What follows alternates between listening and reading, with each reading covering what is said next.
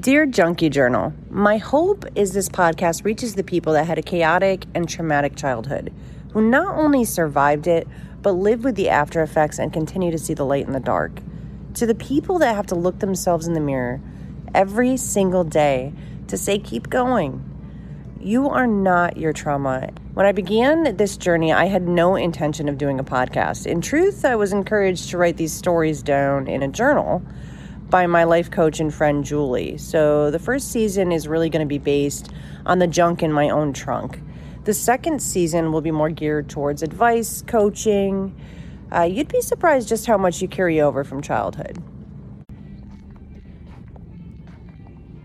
All right, y'all. So this story takes place in my teens. I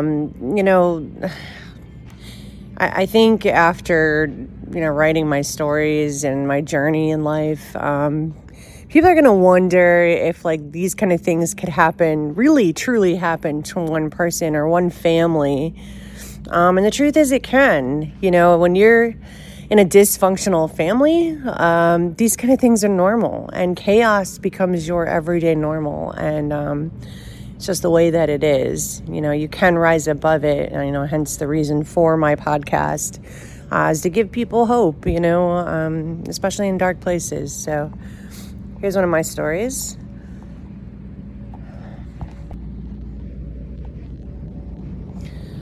So I'm laying on a bed, half propped on my arm. I'm kind of semi-aware of the man laying behind me who keeps touching me everywhere. He keeps whispering in my ear. Honestly, I have no fucking idea what he's saying. I'm not listening. I feel no desire to engage with him, and I definitely wish he'd stop touching me. I think, about this, and I think about him touching me and how I don't want him to touch me, but I don't even resist him. I'm just kind of just letting him, and I don't know why. Well, I do know why. I guess he has what I want. He and I both know that I'm not going anywhere, and he's most definitely taking advantage of that situation. So at this point, my insides feel really jumpy. I'm not sure when the last time I ate was, or what time it is, or even how long I've been there. But I don't care either. I distinctly remember, I reached for the pipe and a piece of rock that was slightly apart from, the rest of the rocks. And I tried to put it in the top of the pipe, but I can't. And I don't understand, what the problem is. I realized, my hands are shaking. I stare at my hands for a second, and for the first time I kind of become aware of the fact that my stomach is jumping. It's a weird jump where my abs tighten at the end of every rise, and then it pulls me back together before expanding again. Really strange. I can't maybe a convulsing almost. Anyways, once I concentrate on that, then I notice my legs are doing the same shit. It doesn't take long to kind of realize my entire body is shaking. And not just a little shaking. I'm talking below zero weather, in a t-shirt with no shoes on, shaking. It's just shaking. And you would think that would wake me up, but instead it just kind of makes me focus harder on the task at hand, the rock finally drops in the top, and I put the flame kind of barely over the stone. I move it around, just kind of gently, just stroking the top of it and pulling it away. I inhale it, and I'm careful not to burn it so I don't waste any. And, and I get this absolute, euphoria feeling, I'm not aware anymore of my body's shaking, not aware of the guy, I just kind of, lay back, and I remember just, staring at the ceiling. During that time, I kind of had this weird memory. It's kind of a memory of my dad, actually. I was 14, I think of the first time I smoked crack, or a derivative of it, which was actually crank. It's a couple years before this point in my life. But I was 14. I was living with my dad. Most people called him by his nickname. His nickname was Rocky. He was a pretty short guy. I stood already like several inches above his head. We're kind of opposites, really. I was a skinny, tall blonde, with this pale skin, and he was like this little stocky guy with really dark features. He was, he had a lot of Indian. His dad grew up on the reservation, and he just looked like an Indian, and I just looked nothing like this man.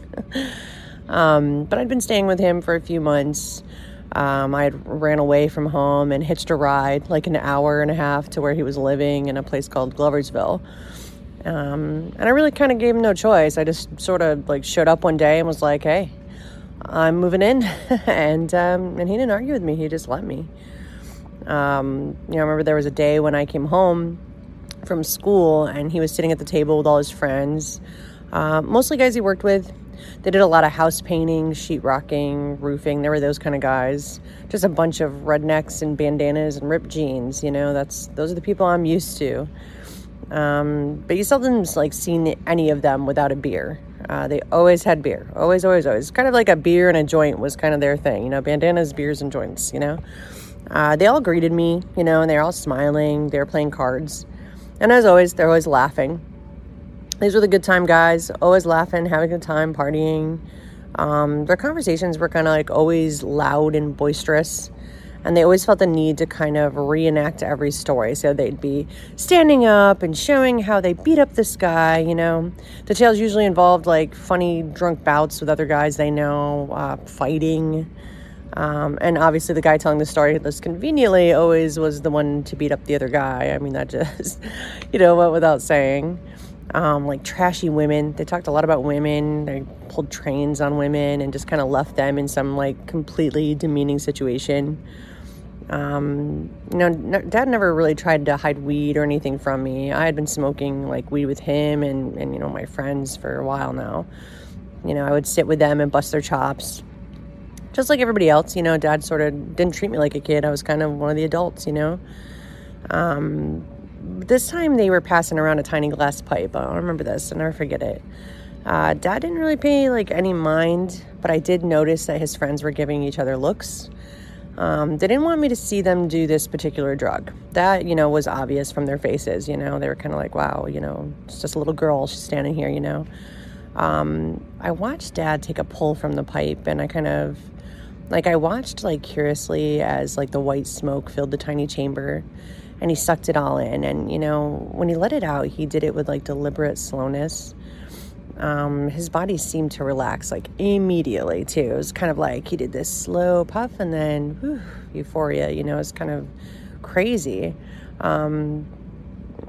Looked like all the bad just kind of melted away in lieu of some happy, peaceful place.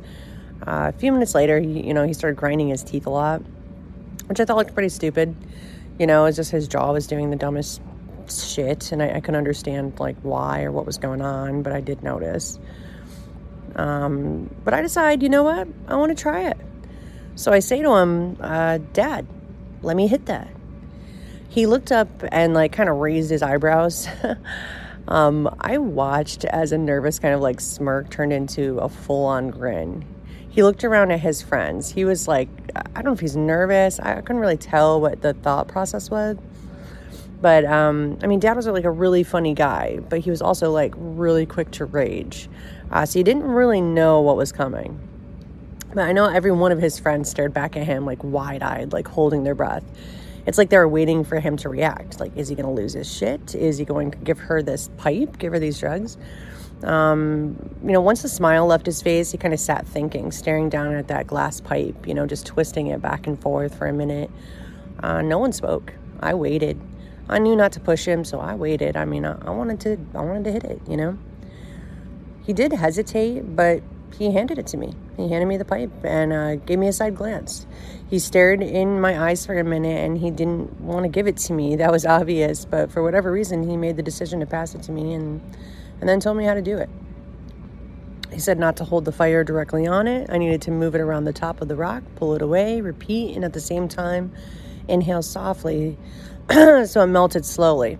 Otherwise, I was going to waste it. Don't hold the lighter over it. There's all these rules. I took like a huge slow rip and just sort of passed it on to the next guy. The second that I went to walk to my room, I power puked. I asked Dad later what it was, and he said it was crank. But at this point, I kind of was just thinking about that, staring at the ceiling. But I sort of came out of my memory when I feel fingertips pushing the bottoms of my shirt slightly up. I'm just shivering. All the shaking comes back. I'm kind of all of a sudden I'm back in my body, and I'm aware that my body is shaking again. Watch the goosebumps kind of raise up as the air touches my skin. I'm just watching him just push my shirt up. I put the pipe on the table next to the bed. He's not going to leave me alone. I know that. I look at the dresser. He has 3 guns on it. I'm not sure what I expected. I'm in a crack house in the city by my house. And I know that I'm not going anywhere, and I know there's several guns everywhere. I'm wondering, is he going to shoot me, And then, and another thought is, I hope he does. I feel, so numb inside, at this point that doesn't matter. I hate this guy, and I hate that he's touching me, but I also hate myself. And I just didn't know a way out. I didn't feel like I had a way out. But I'll never forget that. I'll never forget that memory. Needless to say, obviously I didn't die, but my entire body was convulsing, So I certainly know that I was overdosing, but thankfully all was well. I love to tell another story, I guess.